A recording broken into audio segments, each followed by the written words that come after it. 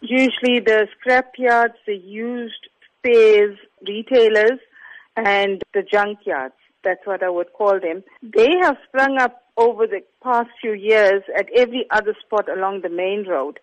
It's attracting vermin into the area. It is a risk. It's untidy. It's degraded the area quite badly.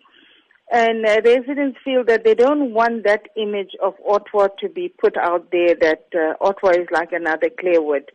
And they are saying they don't want those businesses like that because Ottawa is a one-road village, and the main road is where all these business houses are congregated. Have you tried discussing this with the business owners so as to reach some sort of compromise where they can have their business but operate it under better health and environmental standards?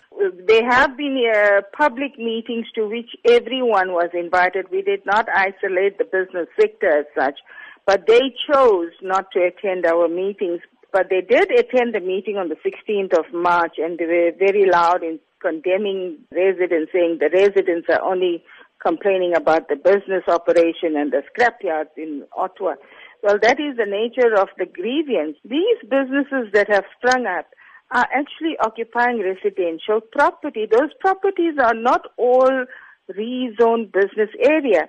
As you say, this is not zoned for business use. It is in fact residential property, meaning it's in contravention of the bylaws. How then have you tried to engage your councillor or the eThekwini municipality on this? When we got the council, said he would set up a meeting, which was on Sunday this week, but the business sector did not attend. So I'm not sure who's playing which politics in the community.